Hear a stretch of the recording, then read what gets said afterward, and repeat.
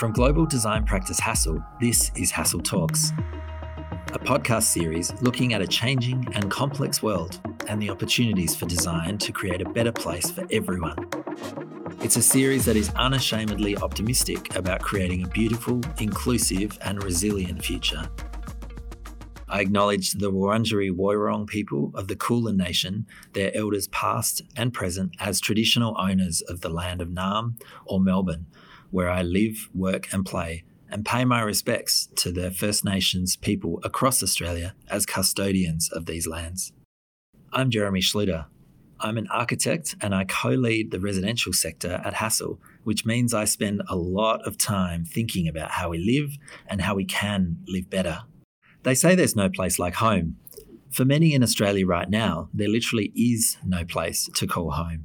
Put simply, we are around 1 million homes short of what we need to have enough shelter for the current and expected population growth.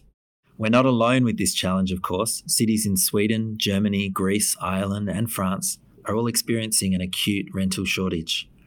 No surprises that in an absence of options for housing, the housing affordability crisis places incredible pressure on markets, one part of a cost of living crisis impacting both buyers and renters. The market is ready, desperately so, to see alternatives to housing that will ease this challenge. To explain what I mean by housing alternatives, 10 years ago we thought homes could only be a house in a suburb or an apartment in a tower in the city. And now we know there's an entire spectrum. There are more ways to live now, from townhouses to subdivided housing units, to public affordable private investor rentals, build to rent, premium owner-occupier apartments, and increasingly quality apartment options specifically targeting families and the first home buyer. If you live in Melbourne, you may have heard of Nightingale and Assemble's build-to-rent-to-own model that do just that. Intersecting these is an eager, educated market who knows design. They know about sustainability and climate challenges. They've lived through the pandemic, so they need to be able to work comfortably from home with a supportive community around them. They also desire green space and amenities. So, could we be on the cusp of a whole new range of housing alternatives? Is the housing crisis leading us to embrace new design solutions for our homes and cities? I wanted to pick the brains of a couple of people right in the thick of this. People and organisations exploring and investing in alternative housing models to see just how much this housing crisis is leading to new design solutions for our cities. Michael McCormack is the co-founder and managing director behind small but mighty development firm Milieu. Milieu's reputation for crafting beautifully conceived apartments that are sustainable, quality homes for people has resulted in a bit of a following in cities such as Melbourne and Sydney, with Milieu's buildings gaining fans, awards and accolades. Just don't call them a luxury developer.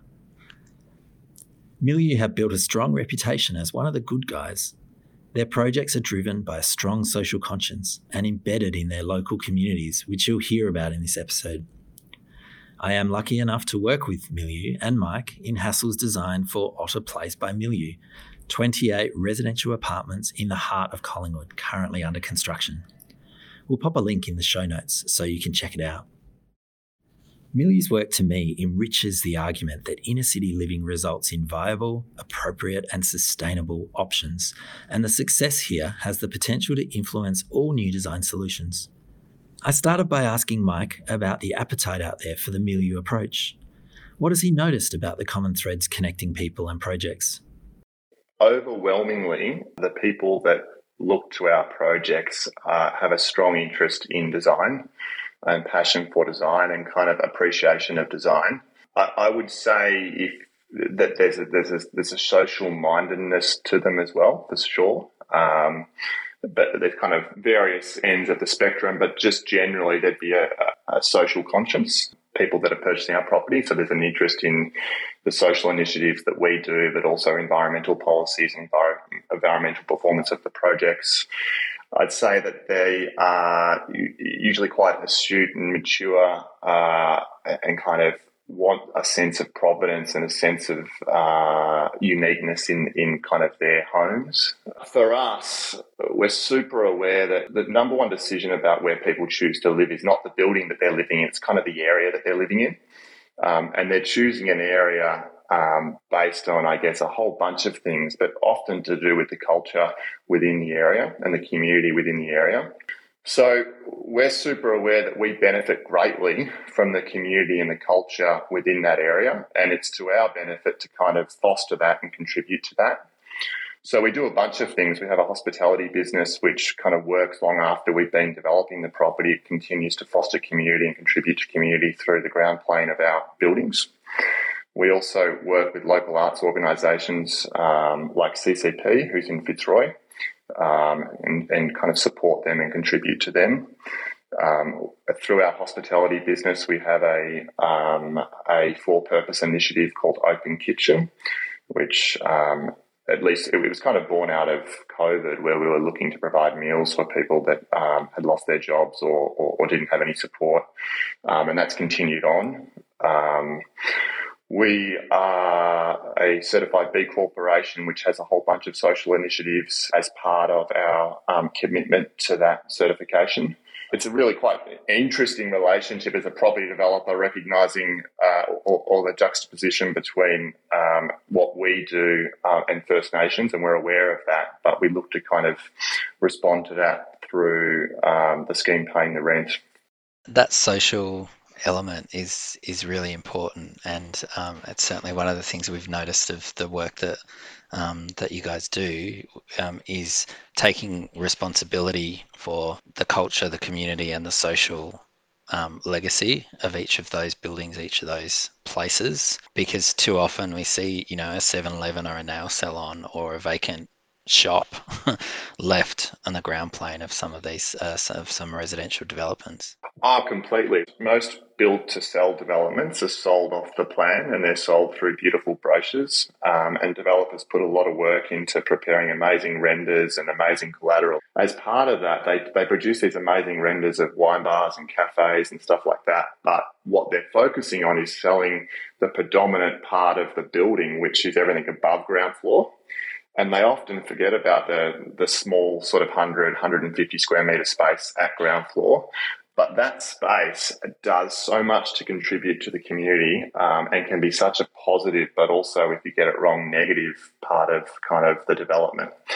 We're also aware that that space, if you don't own one of our buildings or own one of our apartments or know someone that does, it might be the only thing that you interact with. So it might be the only time that we have an opportunity to kind of present a positive light from a brand perspective. So, yeah, for us, it's a super important space, and we put a lot of effort into our ground plane. What do you think they're increasingly looking for lately in response to? There's obviously a lot of trends impacting the housing market at the moment. The pandemic is a bit of history, but it's still, I think, impacting our homes and what people are looking for.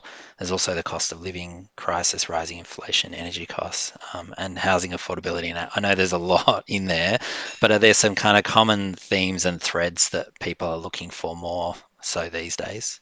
I think you touched on a lot of it just then, but kind of tackling some of it. An attainable house for sure, like good quality home. We're not a luxury developer by any means. We never want to be a luxury developer. We certainly have seen off the back of COVID a real desire to have space, and even kind of your own space. A number of people that have been looking at our apartments most recently, potentially have been renting a share house or with friends, and they're looking to buy an apartment now to have their own sense of space.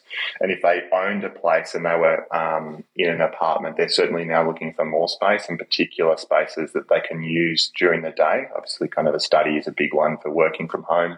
But a sense of community we're seeing, absolutely. And not a forced community, but a sort of a casual community, like not organised events necessarily, but sort of knowing that you have a neighbour and you can run into them in the hallway. And yeah, just that idea of casual community, I think, is a really kind of compelling thing at the moment after we've all been kind of spent a lot of time away from each other.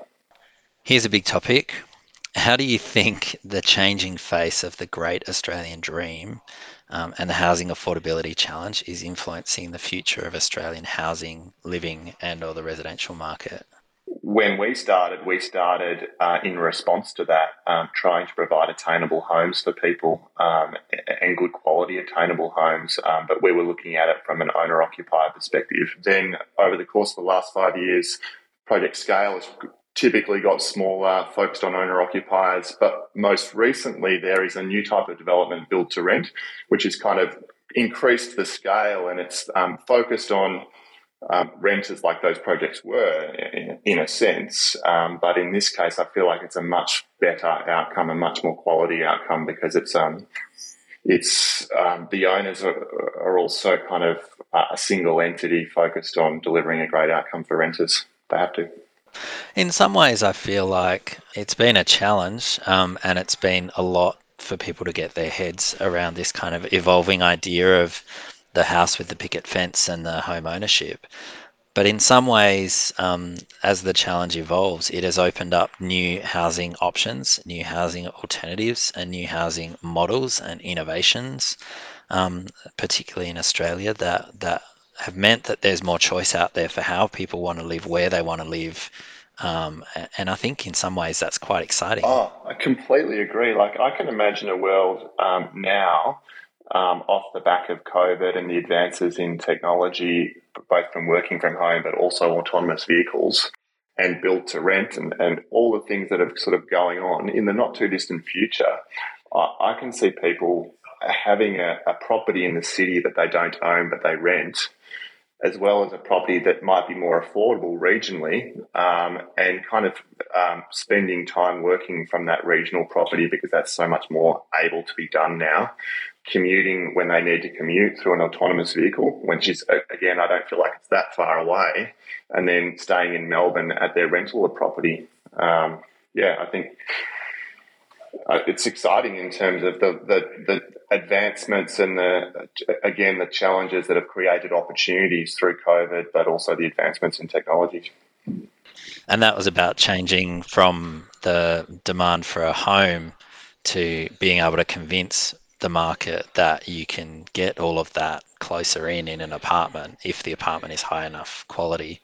Yeah, definitely. I think sort of housing is becoming really expensive to build, and property, buying land is becoming really expensive to build. So the response to that is higher density housing, and as that becomes more accepted and a more mature market, hopefully the market will push us to deliver really great quality higher density housing, and then we need to focus on all the spaces outside of the housing. That kind of, one of my favourite places, and maybe this is because I've been a tourist when I've been there, but I love Paris because it has has really great kind of, if you live in the middle of Paris, you live probably in an apartment. And it's a very consistent 5-level height. There's not a lot of high rise. It's just a very consistent 5-level height.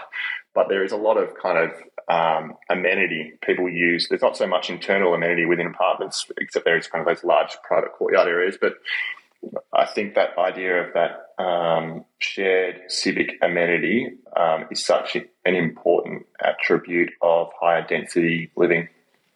So one, I guess that the idea of apartment living, I think that's certainly matured, and people are becoming more comfortable with the idea of living in apartments. But the idea of owning your own home, and that might be an apartment, certainly still has its challenges. And I think the idea of creating better rental properties that have security of tenure and are like owning your own home, you can do things with them like that you would if you owned the property, and kind of giving people the flexibility and I guess the freedom around that is the future of I guess residential living, particularly in the cities, I feel. Where do you think sustainability fits in these days?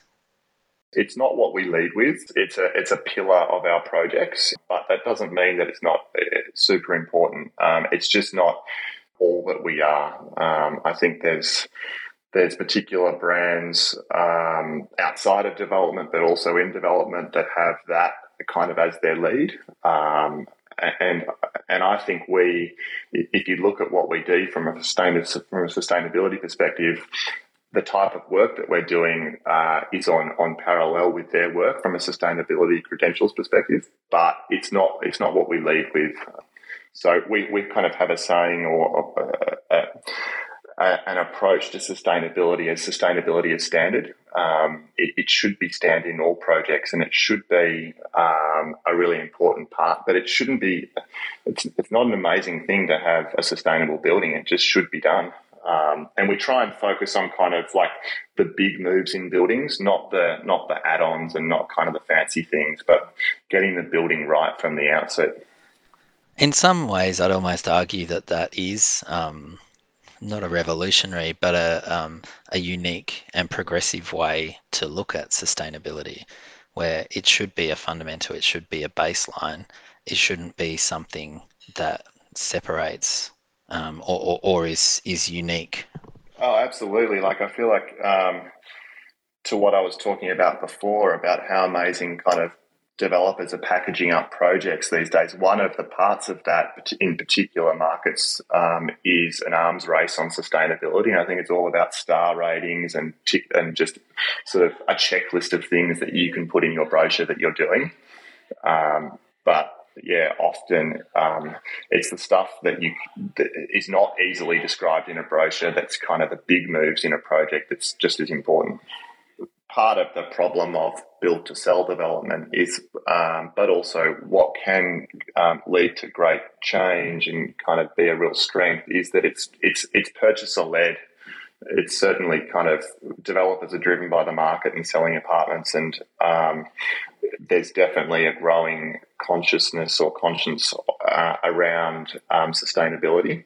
So I think it's in a pretty good spot. I'd like to see, and it's certainly a policy of ours, no gas in residential buildings. It's not required, and it's kind of one of the very big moves that you can do to improve the sustainability credentials of your projects, and it's certainly something that's absolutely a policy of ours. And then beyond that, I think cars. We this obsession with cars. All of our projects are in literally you could walk to the city of the project that you and I are doing together, mate, in Collingwood. People love the convenience of the car, but my bet is at Otter Street when people purchase there, most of the week they're not using their car. So how do you create an opportunity for them to feel comfortable not to have a car when they still on the weekend might want access to a car? So I'd love to see more developments with share cars within the developments that allow people to kind of have access to an electric vehicle, but not necessarily own a car themselves when it's just sitting in a car park 5 days a week. I think one of the interesting challenges, conversations around the car is we know cities and planners want all basement parking and they don't want any parking above ground. But we're seeing some developers push back on that with providing flexible mobility hubs above ground that can be converted in a few years based on actual user demand. More possible in a build-to-rent project where you can monitor use, and if they're not getting used, you can tweak the size of your car park. Hard to do in a basement. Yeah, I think it's really interesting. Like a couple of our projects, we've been kind of forward-looking and working with our design team around what those spaces might be in the future, because buildings are here for a long time, and I don't think it's that far away between kind of autonomous cars and less people owning cars, and then you've got all these basements that need to have alternate uses. So how do you create something for those spaces, or kind of can you kind of think about that now so that they can be used in a different way in 20 years? Is there someone or a developer or a designer or a project that you're not involved in that you think is doing that really well and is pushing the residential market, the future of our homes in the right direction? Oh, completely. Like absolutely. I'm a huge supporter and fan of other developers' work to the point where we actually started this initiative called Building Better Cities. And it was born out of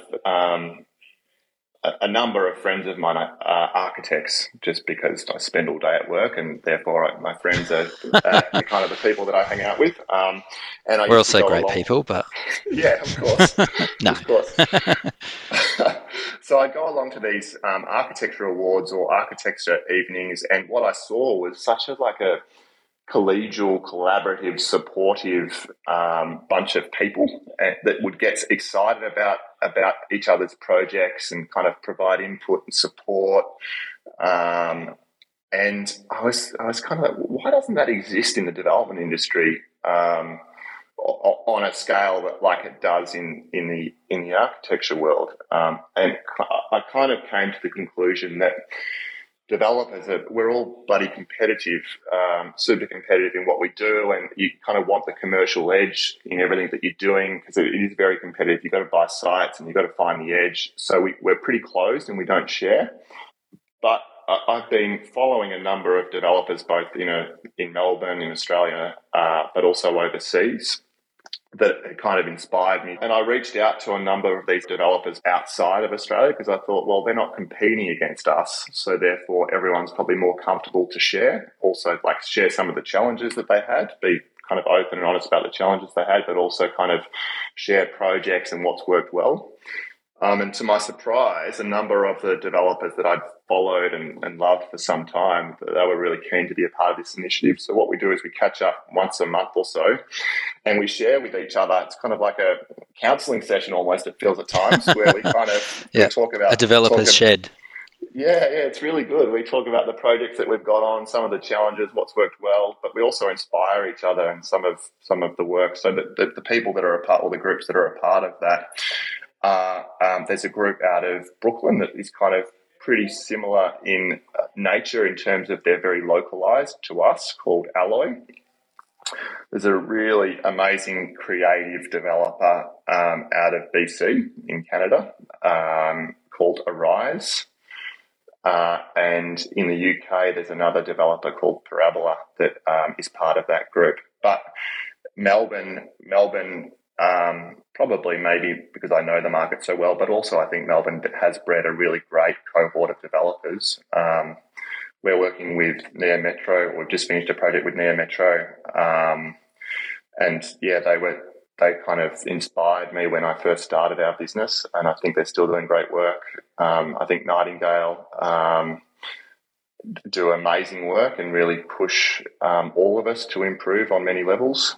Developers, there's such a negative connotation about developers. Even like I was surfing this morning out at Tullamarine, the surf park out there, and someone asked me what I did, and I always feel a bit odd saying I'm a property developer. It's sort of the conversation doesn't usually go past that point, or very far at least, often.